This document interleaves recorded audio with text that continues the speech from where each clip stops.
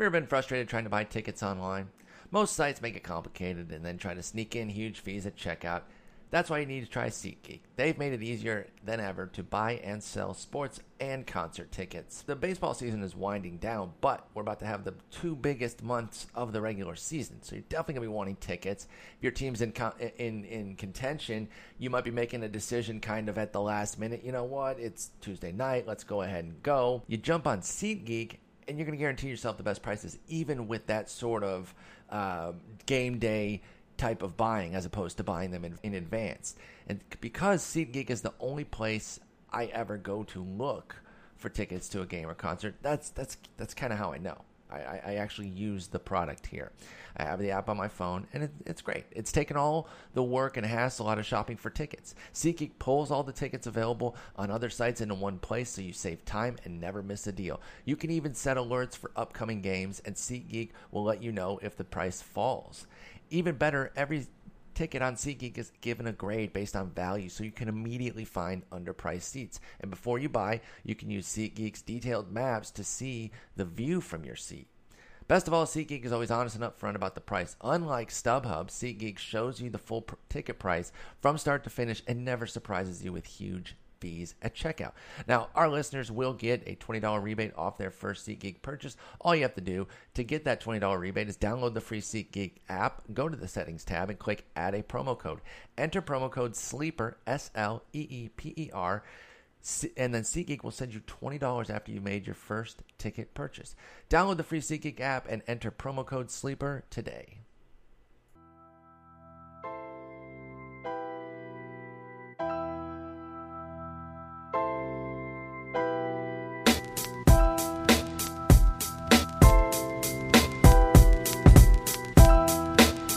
Welcome to episode 378 of The Sleeper and the Bust. It's Sunday, August 14th. I'm your host, Paul Sporer, joined by Jason Collette. Jason, welcome back. How you doing? It feels good to be back. After last weekend, it feels good to be able to talk baseball, and I've missed it. Yeah, the worst part is obviously the circumstances under which you weren't joining us. It wasn't just a travel thing. It was more of a personal thing. We're definitely glad to have you back and talking some baseball. Charlotte's psyched. She's barking for you. I mean... She's been waiting for this all day. She's like, when are you getting on with Jason? I'm ready to start barking. I'm not going to bark at all today until you get on and start talking to Jason. So she's pretty geeked. Okay.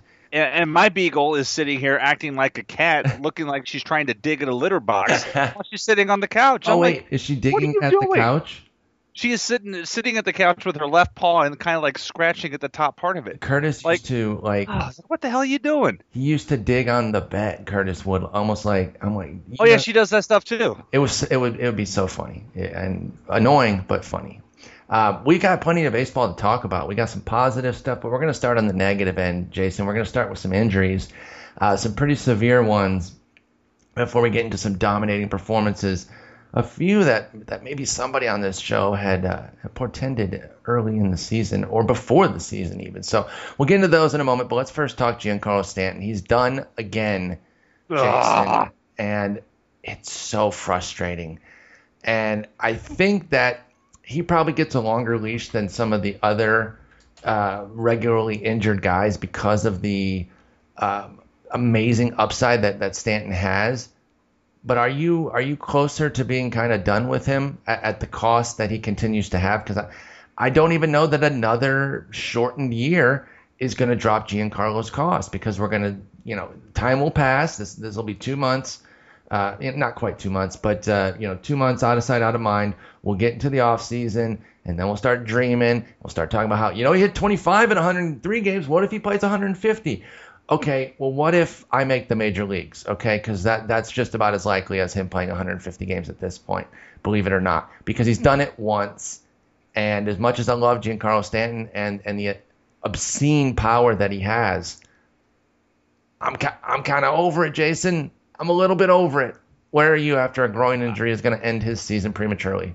Okay, so this hits close to home because I have him in an NL only league, a 12-team NL only league that I am trying to win second place. First place unattainable. So in an NL too, man. That's in an NL. So I have $43 too, and I sent a note out to the league and saying, hey, I'm serious. I'm going to keep him next year at $43. That said, I'd like to win second place in this league, and I'm out of. This is the league that I've, Pence was hurt most of the year, a big chunk of the year for me. I lost Drew Pomeranz when he got traded to the AL. Inciarte was up and down. Taking it on the chin. David Peralta, and I was able to trade him 3 days before he went down for the year, and got Gerardo Parra and Ivan Nova out of him because he was cheap and keepable for next year, whereas those guys were not and are not keepable. So I had a lot of those things. So now I'm looking at Stanton saying, great. I would keep him at $43 because it's power. It's the 12-team NL. If I go back in the draft with inflation, he's gonna go for that anyhow. Absolutely. But I put him up on the board, and some guy, the guy in first place who's running away with first place, who can afford to make deals like this, he's like, yeah, he offered me Angel Pagan. I have not clicked accept. I'm waiting to see what other people are willing to do. But I'm gonna trade him, but I would keep him if I don't trade him. I would keep him at $43 next year. I'm a sucker like that. Next year may be the year, I don't know, but I'm a sucker for it at $43 because especially in a keeper league, I know he's going to go back. He's going to go for at least that much because guys were going $48, $52 in this draft last year. At this point, is he I don't know that they're a generation apart because I think there's only like 6 years difference in age, but is he kind of this era's Troy Tulowitzki, where no matter what would happen to Tulowitzki with his injuries, the upside was just so alluring, especially in Colorado at shortstop. It's a little bit different because we're talking about an outfielder, but that transcendent power, the fact that coming into this year, I still kept saying we're going to see a 60 homer season at some point. I'm just angry right now. I don't even have him in a whole bunch of spots, so I don't even know why I'm so mad about it. It's a bummer. I'm ticked. I don't know that it's Stanton's fault necessarily, but God, man, some guys just don't have the body to hold up. He was just running and ripped the groin, running out a double. It's so frustrating. I'm looking at Pagan here. I'm hoping you can do better. I know. Only because like the stat line of Pagan, eight homers, 12 stolen bases in 84 games with a 288 average, some runs and RBIs. That's fine, but Pagan himself can be done tomorrow. He loves getting hurt as well. So honestly, for me, if I was going to trade him, if I was going to say, you know what, I really want second, and I'm going to go ahead and move a guy that I was going to keep, I would want somebody who is. You can never guarantee it, right? Anyone can get hurt at any moment. I would want a little bit more of a stable guy.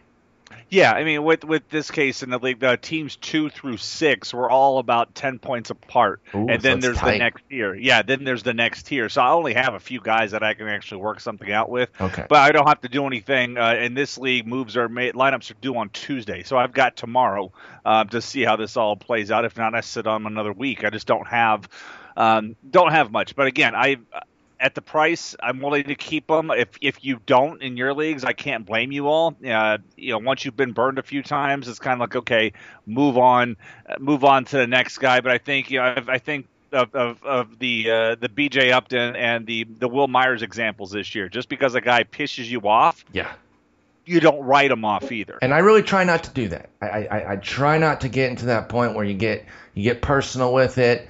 And you say, I'm not going to do it. Everyone has their price, right? And Will Myers was actually a guy.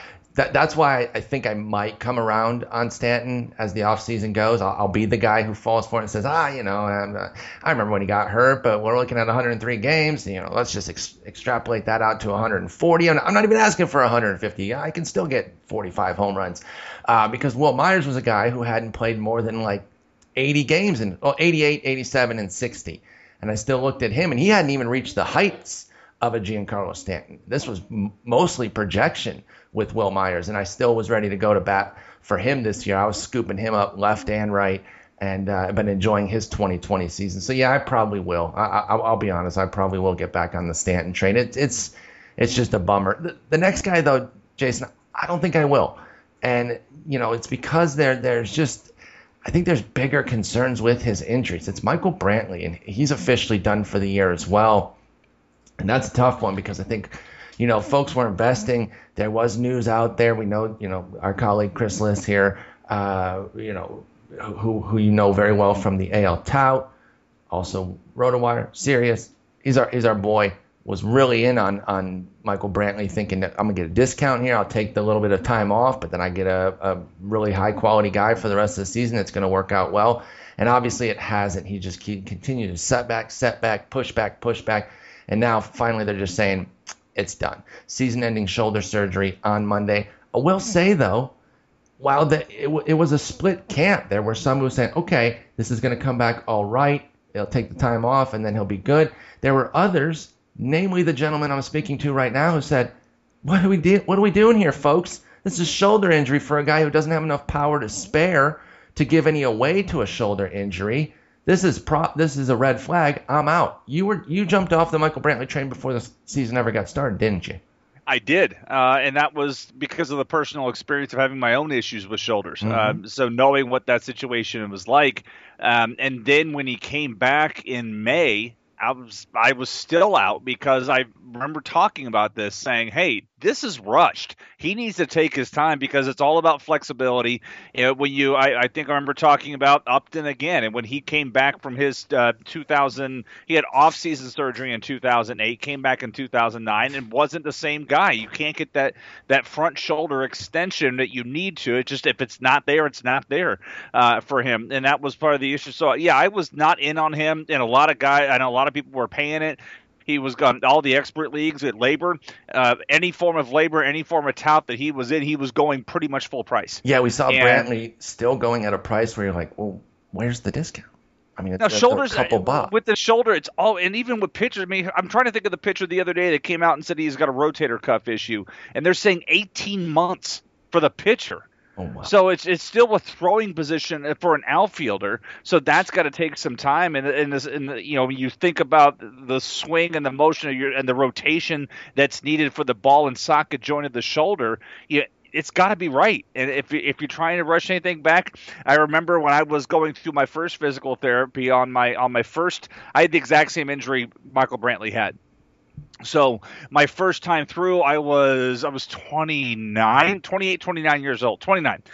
So I'm going through this process, and because I'm young, I'm like, okay, I feel great because my shoulder had felt so piss poor for so long. Well, I had the surgery. I had you as a keeper that year, so this hits home for me too. So continue. I can speak from experience, but since you experienced it, go ahead. Even though you ruined my keeper league team then.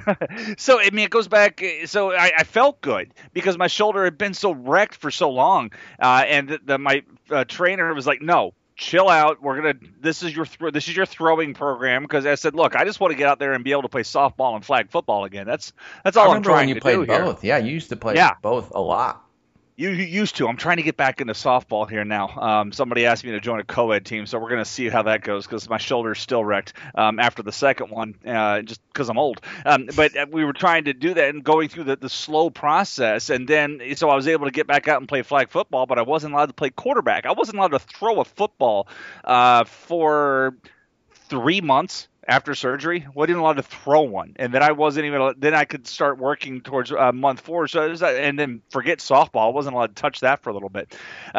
So that's why, if you think about like pitchers coming back from Tommy John, all of these guys they haven't felt this good in years. Yeah, because they were pitching through pain. Exactly. And now that the pain's not there, hey, I feel better. But you have to take your time. We said the same thing with all these pitchers trying to come back early from Tommy John surgery. I'm going to make it back in under 12 months. No, you're not. Remember everybody was drafting Alex Cobb? Oh, still wasn't throwing a pitch at the major league level this year. And we talked about that on this podcast as well. You talked about Brantley. We talked about Cobb, saying people that were drafting him were nuts. Completely the wrong team to do it too, in terms of if you wanted to have a team that was going to, lean on the side of maybe rushing him back or letting him get back on a quicker pace. There's no way Tampa Bay was going to do that. I never understood the idea of drafting Alex Cobb in any league this year. That one just did not make sense to me. But obviously, I've got a well-stated position of not messing with Tommy John returners at all. So it was not hard for me to kind of ignore those guys. But yeah, with Brantley, there's another factor too, is that he also kind of has a lingering back situation that ESPN's Stefania Bell has mentioned she's worried about long term. Like even because she gave a bit of a positive outlook, and I don't say it to like slam her, that she was hardly the only one that had the positive outlook on the shoulder. The Indians were saying it like it was looking like it wasn't going to be a major situation from the news we got. But Right. even in the midst of that, she was always saying, but long term, this next year and beyond, I don't love Michael Brantley because he also has a back that could begin to flare up. And if you're talking back and shoulder for a guy, I might just not really see Michael Brantley on my fantasy teams much anymore. At the draft table specifically, maybe it's a situation where I would trade for him in the midst of a season, but I don't know that I'm investing draft dollars or a draft pick in Michael Brantley anymore these days. Yeah, that's a guy I can't go back full. I mean, even the 18 he was going for this year. I mean, Michael Brantley, I'm dumping out once he gets to 15. If somebody beats me to 15, you can have him. Absolutely. I got to treat. Honestly, I'm treating him like Michael Saunders now. And you think about Michael Saunders, lefty, similar skill sets and whatnot. Michael Saunders was a $12 player 2 years ago, and he sucked. And then I got him for $6 this year. And it's been much better, hasn't it? So if you get Brantley at $6 next year, that's the thing. And there was no discount, and I don't know how the discount's going to go next year. Obviously, there's going to be some. There has to be some, but for whatever reason, Michael Brantley kind of maintains his cachet in the market, or at least he did this year. Well, I'll be interested to see how it goes next year. Like I said, everybody has a price, and I just said I probably won't invest a draft pick or draft dollars on it. But if it gets to the right price, I'll come back around. Stephen Wright was scratched from his start. We didn't know if it would be a DL situation when Eno and I talked about it. Turns out it is. And so now he is headed to the disabled list. That's about the last thing that the... how did he get hurt again? Oh, sick base running. Pitchers Pretty doing cool, non-pitching huh? thing. Pretty My cool. favorite thing in the Your world. absolute favorite thing. Your absolute favorite. Oh, no. Oh, look at this. Guess who will start Thursday against the Tigers? Cletus. God, I hope we paced him for 14 runs in third of an inning. Would they leave him in to give up 14 in a third of an inning? Is that possible? Would they let him go Vin? That'd be worse than the Vin Mazzaro. I think a lot of folks. Dude, a lot of people don't get that reference. I did that. Somebody was getting shellacked maybe a week or two ago, maybe it was a month ago. It's all blurring. But I said, man, dude's gonna pull a Mazzaro, and the guy's like, "What the hell's that?" I'm like, "Whoa, man. Wait, how?" You got to know. First off, the hilarious and maybe sad thing about Vin Mazzaro, he's got more than one of just these obliterations. But the one that is pulling a Vin Mazzaro is when he went 2 1/3 and gave up 14 runs. And the crazy thing about that, Jason, is his first inning, he didn't give up any runs. Yeah, it was all in the second. Just boom, boom, boom, boom, boom, boom. Unbelievable. So, yeah. It's awful to be known by something like that. But, yeah, when I mentioned something like that, and the guy's like, what's a Mazzaro? I'm like, get out. At least you're known for something, though, right? Delete your account. Yeah.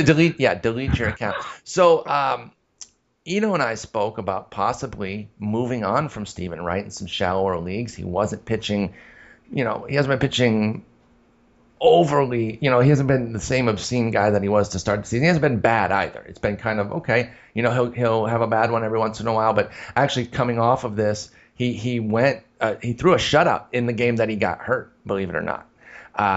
So, there is that fact. Or actually, no, he pinch ran later game, didn't he? Yes. Yeah, so that's even worse. It wasn't even his own at-bat that Stephen Wright got hurt in. It was when they were in L.A., he pinch ran. But, he had a great start there, but, it's coming off of 2 mediocre to bad starts, a good one, mediocre, bad, good. That's going backwards. He was in regression land, big time. Yeah, he was back to being kind of a knuckleballer, kind of the way Dickey is right now. Like Dickey will give you 2-3 good ones in a row, and then you can expect 3 or 4 mediocre to bad ones, and that's kind of where Wright had been. What leagues are you keeping him in now? Assuming you need the DL spot, or just don't have one for him at this point in the season. 15-team mixed. And he's not in a 12 anymore for me. Yeah, 12 and 10. And I said bye. Yeah. Okay. So, yeah, I think you guys can make moves right now on Stephen Wright. If you want to try to trade him, have at it. But I just don't think there's going to be any juice in the market that somebody wants to. They might pick him up when they can get him for free. But I wouldn't interpret that to mean, oh, I could have traded him to that guy. He might just say, you know what, I'll take a free shot on Stephen Wright, but I'm not going to give up anything of note. I got to ask you, just because you're a recidivist in this area, are you going to go back to Cletus? No. Because for a while, you and Cletus were Putty and Elaine, another reference that a lot of people won't get. Yeah, but until he backed the Cheeto Jesus in the politics. That's true. That's interesting. If he renounces that, I will back him again. I doubt he will. He seems like a perfect person for that particular guy. So that is why I dumped him. It was an off the field situation. I have him nowhere. It was an off the field situation. Don't care. Have him nowhere. But it's like when I'm looking for replacements for Wright, I mean, I don't know what. Some really depends on the skill you're chasing. But here's. One of the crazy things I like doing is trying to pick around for splits. Like in the second half of the season so far, best strikeout rate, best K9 in baseball. Who do you think that is? Is he available? Because I was going to say Danny Duffy, and he's not available. Not available. Duffy's not even in the top 10 on this. Oh, but Darvish. Darvish is third. Fernandez is one. Guess who's two? And this you probably need a million guesses, but I'll give you one. Okay. God, who's been Robbie Ray? Bingo. Hey, don't give me I don't need a million guesses. Bingo. Robbie Ray. I mean, there's somebody, ERA is high, but he's getting the strikeouts. The ground ball rate's nice. And like you said, when he leaves it up, it is getting hit out. But if you're needing the strikeouts, you're not going to get the wins. But man, this is the time of year. It's all about counting categories. Forget upside, whatever. You are just trying to close gaps. Yeah, it depends what you're chasing. And if you just need the Ks, and maybe you've got some aces, maybe you have the aforementioned Jose Fernandez and a couple other guys. You got Verlander and Aaron Sanchez back in the rotation for you or something. You've got a decent staff, but you need some Ks here.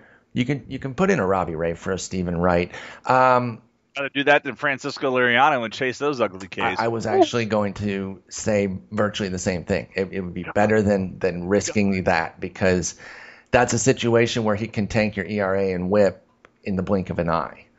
It's so bad. It's so bad to watch him pitch right now. What about like an Eduardo Rodriguez on the same team? By the way, holy crap, before you answer that, this is one of my favorite little things that happens when I randomly go on a Baseball Reference player page and it says birthday.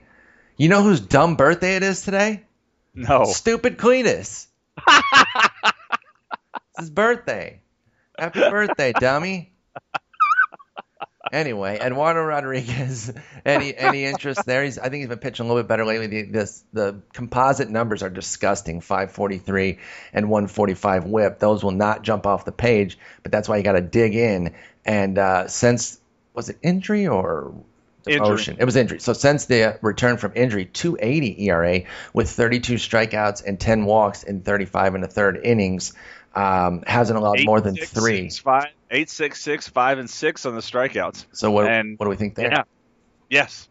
That's he's getting the run support. Yep, exactly. So I think I would take a look at Eduardo Rodriguez right there on his own team. Go for that crap. That's unbelievable. Hilariously, of course, because like you said, that team not struggling for offense. He has 2 decisions, both losses in that. That's crazy. And he's qualified for a win in 4 of those 5 outings. That's supposed to be the team where if you pitch halfway decent, not even a true quality start like 6-3. If you go like 5-4, you're supposed to be able to be in line for a W with that team. Mainly because of this next guy. I'm switching up the rundown on you a little bit to keep all the Boston stuff together here. Mookie Betts with an insane day. The dude is just obscene. He's unbelievable. And he's been incredible. He was a late first rounder for a lot of folks this year. I know you and I were definitely there. There were tons of people. I'm not saying we were on 2013 Fringe Fiver on Carson Sestuli's list. And guess where? I think you were there that year. Guess where we discovered him? Arizona Fall League. That's where I learned about Mookie Betts. Put him on my radar. He was down there beasting out.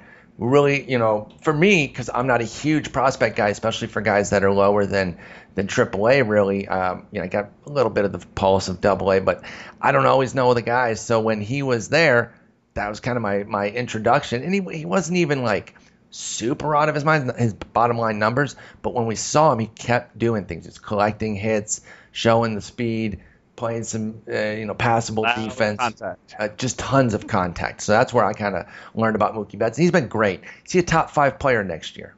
Yeah. I think so as well. 3 homers today for his 26th. He went 4 for 6 with 8 ribbies, 4 runs scored. The 8 ribbies put him up to 84 on the season. I mean, he's got 18 stolen bases. He's 18 for 21. So it's not like eye-popping stolen base totals, but he's going to get to 25 probably, or maybe just which under. Is good. Yeah. I mean, right now we've got 10 guys with 20 or more steals. 10. That's the thing. So maybe it is a little bit. It's closer to eye-popping than I give it credit for, because the efficiency is so good too. Like they're not going to take that red light away from him. This isn't a guy We do have 3 guys over 40 already. VR, Hamilton, and Marte? Hey, yep. Look at me guessing things today. Yeah, I think he's right top. Now, Betts is the second best dollar earner for everything. I'm looking at the 12-team mixed earned auction value calculator, and Jose Altuve is the only guy that's besting Betts right now. I believe it. I absolutely believe it. That's the same thing on the ESPN Player Rater. Altuve is the only guy ahead of him on there. He's actually ahead of him by a substantial amount because his batting average is just so through the roof. It's unbelievable. I remember when Seth Trackman paid 43 for Altuve and Tout Wars, because Altuve, if you recall, was the guy that I wanted. Yep. And I was like, man, 43 is insane, and he's earning it and turning a profit. Yep. That's sick. It's crazy. It's crazy. 6. We took a different Astro, which I was on board with, though. I really wish we would have gotten a later pick, because I really wanted Altuve, as you can attest to, in labor mixed, and I just didn't think at the pick that we had.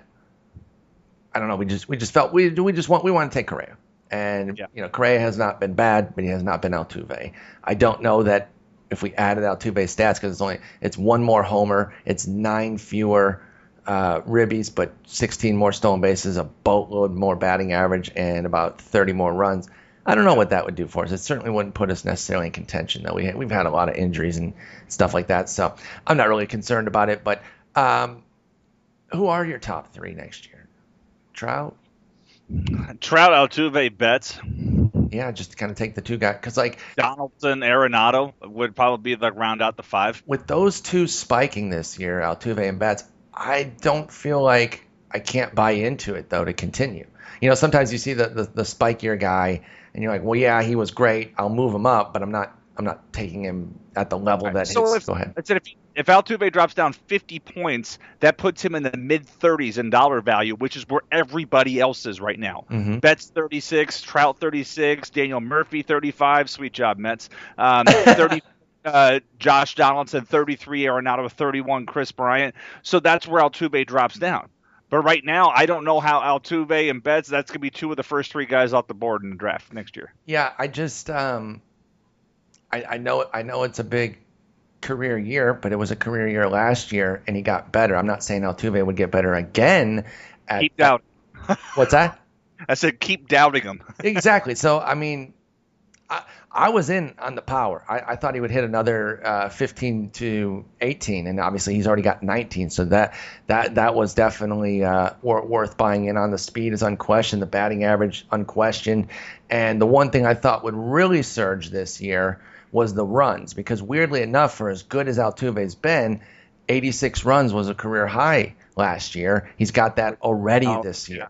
Yep. In 40 fewer games. So Altuve's a monster. Betts a monster. Mike Trout's a monster. Zach Greinke was the one who was pummeled there in Fenway. 9 earned in an inning and 2/3. That is so tough to swallow. When that Arizona team may be one of the biggest disappointments in recent memory. Are they bigger? They're a bigger disappointment than San Diego, or are they very similar? Right. No, I didn't believe in San Diego. There was a good contingent that didn't buy in. Not even just with hindsight. It was ahead of time. When wait, what are we getting psyched on the San Diego team? I was not one of them. I picked them to be second in that division. Although I did not pick them for a wild card. Thankfully, I just thought they would do all right, but they were terrible. The Greinke, the Miller, Peralta getting hurt, everything else happening out there, losing Pollock obviously didn't help. The one thing that went right was Segura. Yeah, I mean, Corbin's been a nightmare. Corbin's been absolutely horrific. So the thing about Greinke though is he'd been back on track, right? Before the injury, he was good, came back, looked all right in his first outing, and then just gets torched here. And this is, man, that's tough. I guess you could have. He has not been good enough this year to where you have to start him everywhere. I could see some folks, skipping out on this start in a daily transactions league, and maybe not taking this hit where you say, okay, Zach Greinke's he's been better, and I can feel like I can trust him in most spots, but I don't want to send him into Boston. If you were the person that had that foresight, hit us up on Twitter because I'd be interested to know if anybody did go ahead and do that. I would have started him. I don't have him anywhere, but I would have started him just because I was thinking he was back on track to being trustworthy everywhere, and he was not. All right, let's move on, Jason. Let's talk about Brandon Moss because, I know you know this. He actually leads the Cardinals in home runs this year. Somebody suggested that he might this year, and it was you writing it up over at RotoWire, I believe. That was one of your predictions that you thought Brandon Moss would bounce back and lead the team in home runs. So far, he is with 20. He's got a good chance to keep that going. I don't see anybody that's necessarily going to race past him. The guy that's directly behind him, Matt Holliday, just hit the DL. So it would take like a Jed Jerko or a Randall Grichuk or a Steven Piscotty catching up and passing him. And it would probably have to go with a Moss injury because otherwise I don't see any reason he won't continue to hit for power. After a down year last year that was, very likely due to injury with Cleveland, and then the last part with St. Louis, I think his hip was still bothering him. He's been back on track to a point that's almost at a career level. Really, when you think about it, it looks like the 2012 breakout that he had with Oakland, and he only did that in 84 games. So if he continues the rest of this year, this will probably qualify as a career year. Yeah, it will. I mean, last year we kind of like the Will Myers thing.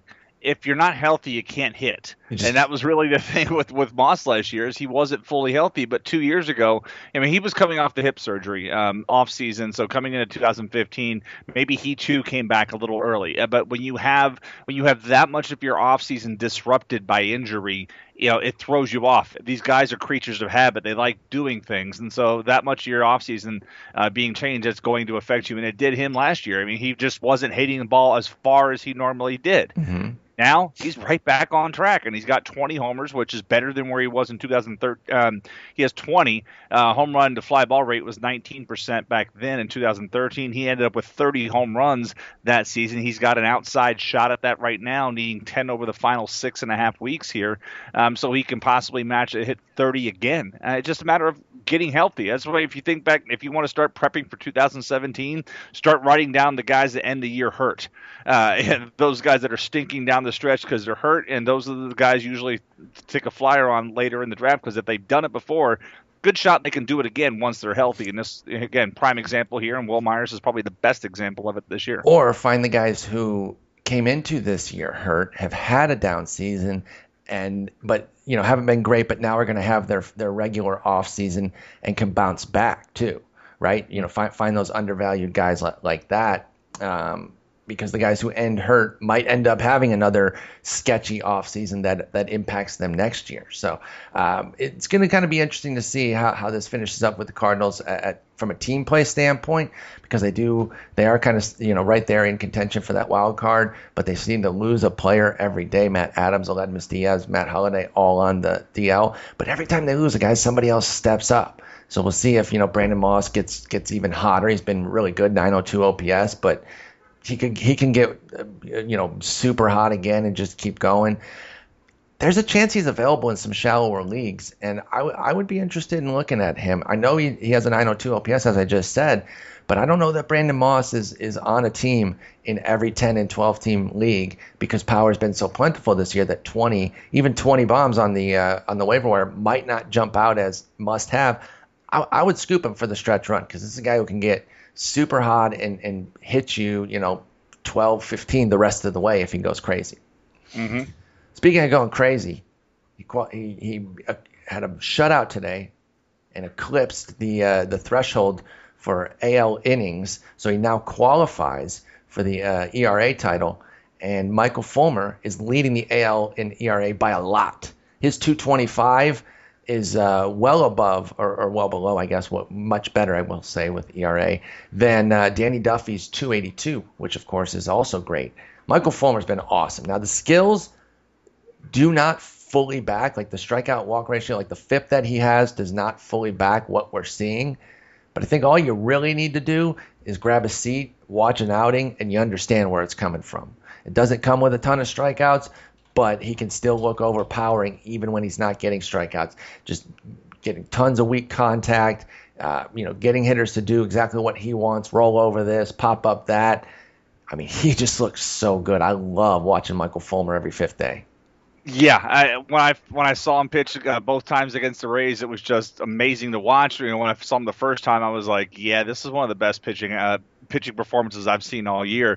And you just watch him do his thing, and it's fun to watch. Like I said, it's not gonna, it won't hold up. He's gonna be there's some downs coming up. You just hope it doesn't happen until next year after you guys are raising the trophy. Yeah, let the clock run out on the season, then we'll take some bumps next year. But come on, let's just keep he and Verlander as a 1-2 punch and overtake Cleveland for the division. Because bright young future. He's obviously one of those guys that kind of went maybe at the end game or in the reserve rounds this year. That's going to be a $20 pitcher next year at drafts. The crazy thing is, in AL leagues, I'm not talking mixed, but he's going to be a $20 pitcher. You're going to hear a lot of folks talk about, when we go to Arizona, we're going to hear a lot of people talk about how they cut Michael Fulmer and that he ended up doing all the good stuff for somebody else, because through 4 starts, he had a 6.52 ERA. He was struggling to kind of get through even 5 innings. And just needed Tampa Bay to get him on track. Exactly. And it was that game that really spurred him. It truly was. 11 strikeout, 1 walk, 4 hit game in 7 innings, where an Evan Longoria home run was the only damage against him. And that's where he started to unleash the changeup that has made Michael Fulmer such a good pitcher. Since then, he has only allowed more than 3 earned one time. And it was against the White Sox. That outing, because on the side they were like, because I was watching it at my mom and stepdad's house, and he's been 0-4, rough start, and like watching the first inning, and even my mom was like, "This is the same guy that's 0-4." I'm like, no, that's not how he pitched, because I did see one of his previous starts, a little bit of it, but I'm like, yeah, no, this is different. that was the guy with the 6.52 ERA who'd allowed a bunch of homers and again was sputtering to get through 5 innings. Interestingly, that was his home debut though too. Those first 4 starts were all on the road. Gets a chance to get home. Apparently James McCann was the one that kind of told him, listen, let's focus a little bit more on the changeup here and see where it goes. And it's been amazing. It's been absolutely amazing. They've been a great 1-2 punch. He and Verlander atop that rotation for the Tigers. In a mixed league, what are you looking at for Michael Fulmer next year? One of those $15 to $17 guys. Yep. Yeah, he's gonna be in that stack. If we think back to this year, where guys like Stroman and Salazar were going 20, or maybe even last year, Carrasco is like that $20 in the AL. That's kind of where I see Fulmer going the next year. Yeah. But in the mixed league, he's gonna be one of those comfortable $15, $16 low end 2 guys for somebody.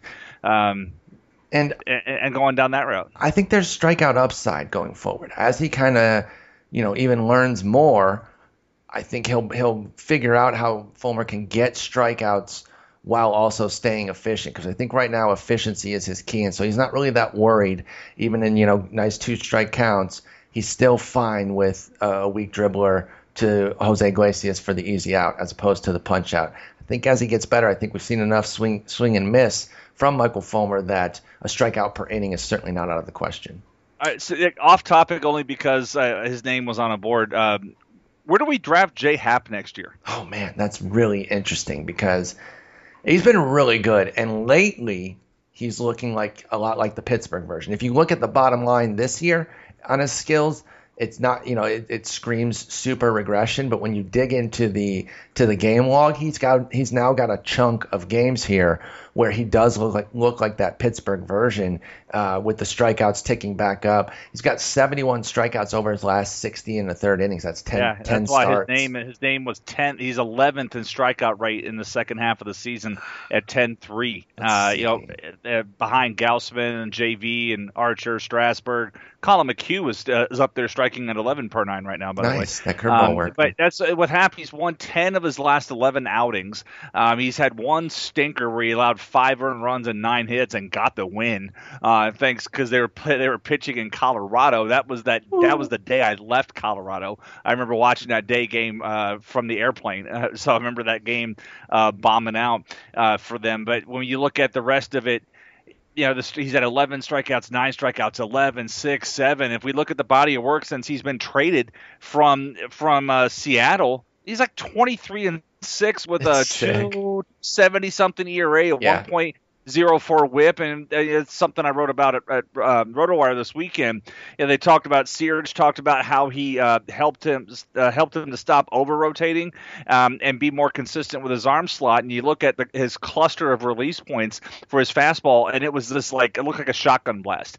And then when you looked at post being blessed with Searage's instruction, and then you see more of a nice tight cluster on his release point. So it's what he's doing. I mean, he's pitching like Cole Hamels. Really, I mean, this is Cole Hamels, and you paid next to nothing. I think I paid $6 for him in my AL in an 11-team AL keeper league. I paid $6 for Hap. Excellent breakdown, by the way, over at RotoWire. I hadn't read it yet. I just kind of scanned over it. Man, you really went deep there to kind of uncover what's going on with him. And remember, when they signed him for $336, it was derided a bit, like, oh, what are you doing, bringing him back to Toronto, bringing him back to the American League? He's not going to be what he was in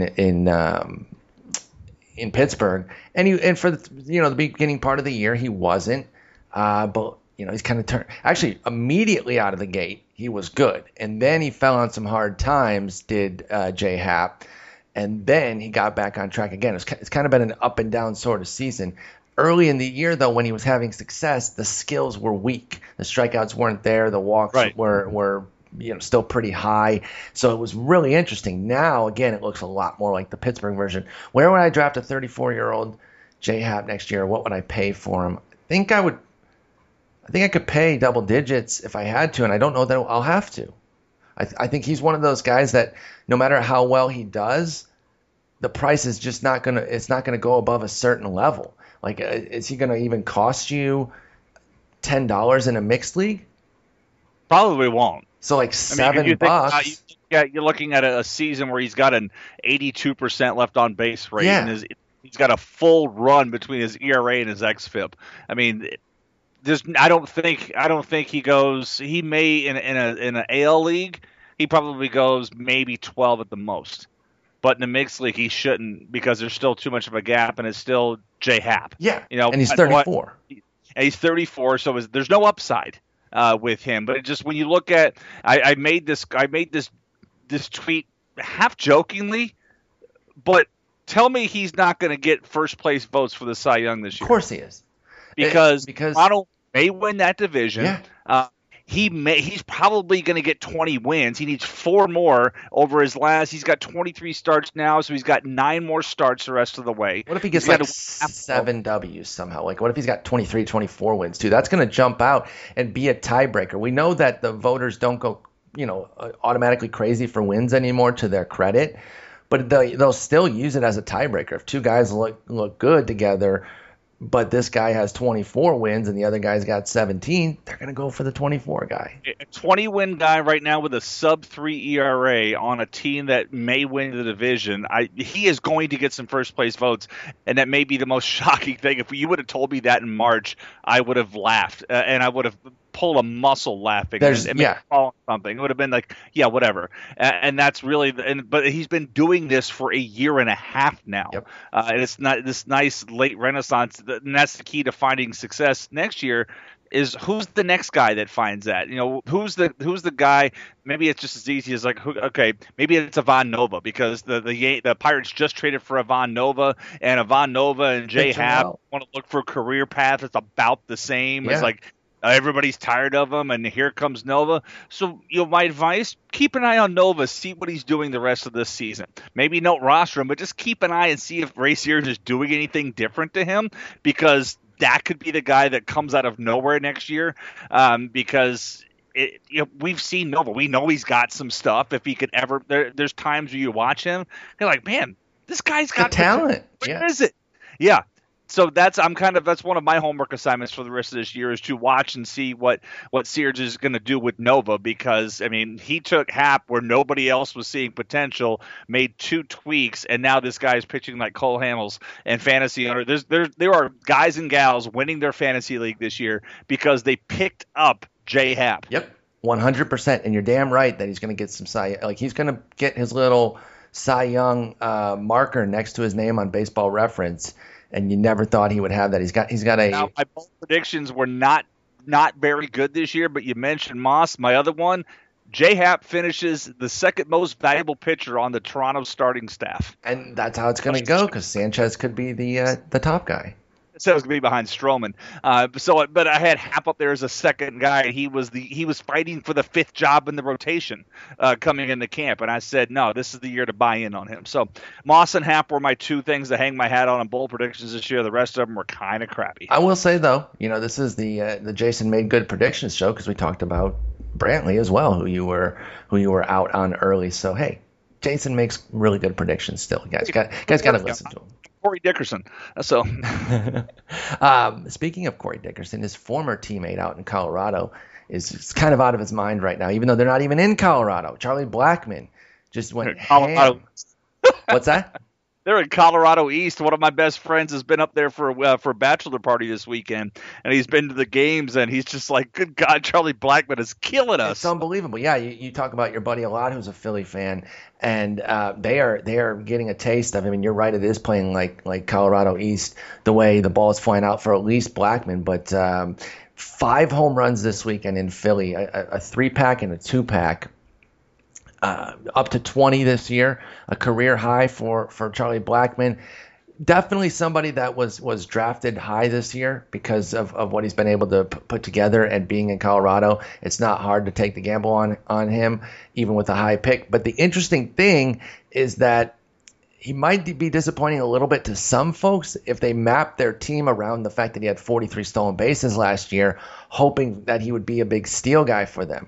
And he hasn't. He's really kind of shifted more to the power side of his offense. He still has 15 out of 20, which is nice, but he had 43 last year, 28 the year before. He's going to get 20-something this year, but he probably won't even reach that 28. But he's hitting 321. This is not even with today's stuff. 1857 for the homers and RBIs before today, and we know that's up to 20 homers. 321 average, 15 stolen bases, 76 runs, and like I said, 57 ribbies. He's been great. He's going to be 30 next year. Let's assume he's still playing for Colorado. Are you bumping him up higher? I think he was, a 2nd or 3rd round pick this year?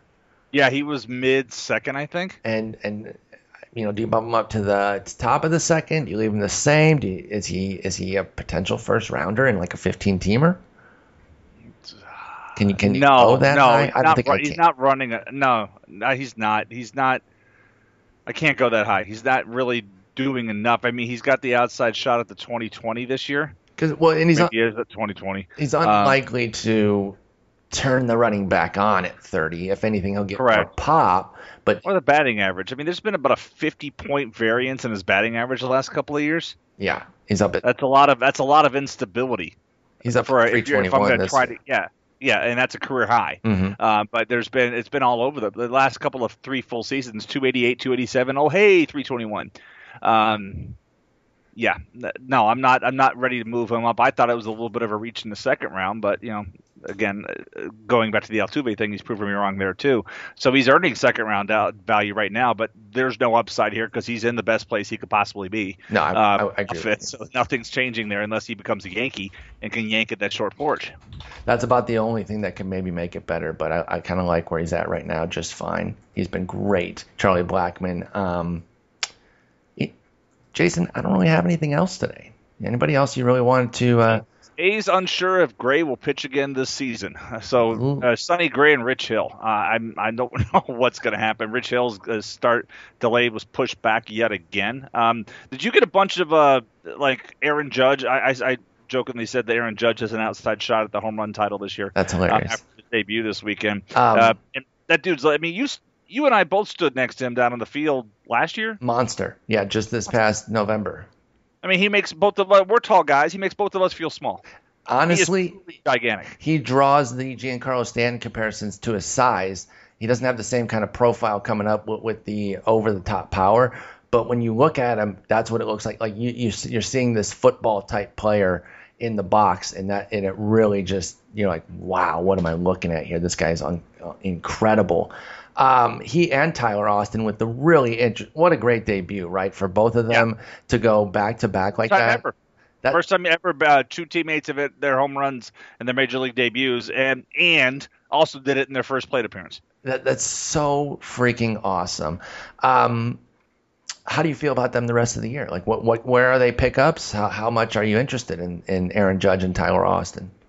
If I'm chasing the power, I'm obviously going to pay for Judge. I just had this conversation with a common friend of ours, and he's like, "Hey, I'm in first place.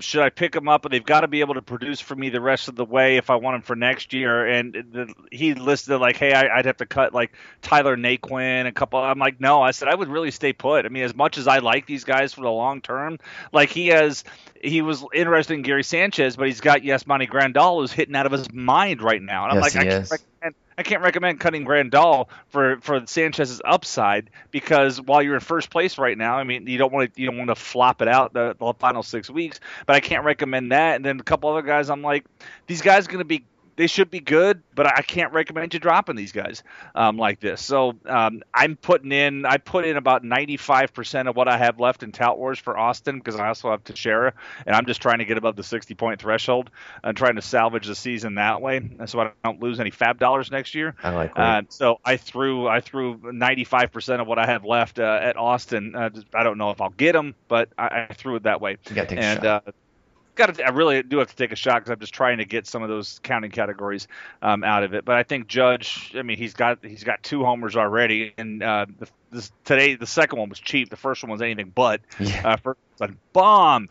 The second one was a Yankee Stadium job, kind of like Tyler Austin's. Hey, but they're going to keep playing there, so they get more Yankee Stadium jobs. I mean, maybe Judge can do a Kevin Moss and hit like 10 plus the rest of the way, or Shane Spencer, who had. Yeah, that too. But he's going to play every day, and for better or for worse. And just, I think he's going to have some issues with some major league pitching. It's going to happen. Yesterday it was Matt Andriese, and that's not major league pitching. That's a swing guy. Today it was Jake Odorizzi, and he got one. He took it the other way, and fence scraper at 310 gap.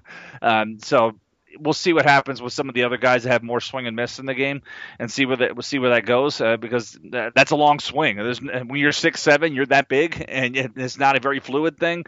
That can happen. So I'm just curious to see if I need power. I'm absolutely going to buy him, because they've said he's going to play every day, and he should be. Yeah, you got to take a shot on them. You put him in there at right field and just set it and forget it, because they're going to play Ellsbury, Gardner, and Judge are going to be that outfield the rest of the way. So if you're an Aaron Hicks guy looking for whatever value you get out of Aaron Hicks in a deep AL league, sorry, y'all. Sorry, yeah. I recommended Aaron Hicks pretty heavily this year. Did I. So, yeah, we're definitely sorry about that one. Jason, that's going to wrap us up. Great talking to you again about baseball. We're going to be back next week. Are you traveling? No, next week I will be home. Back again then. All right, have a great week, and I'll talk to you next Sunday. All right, man. Thanks.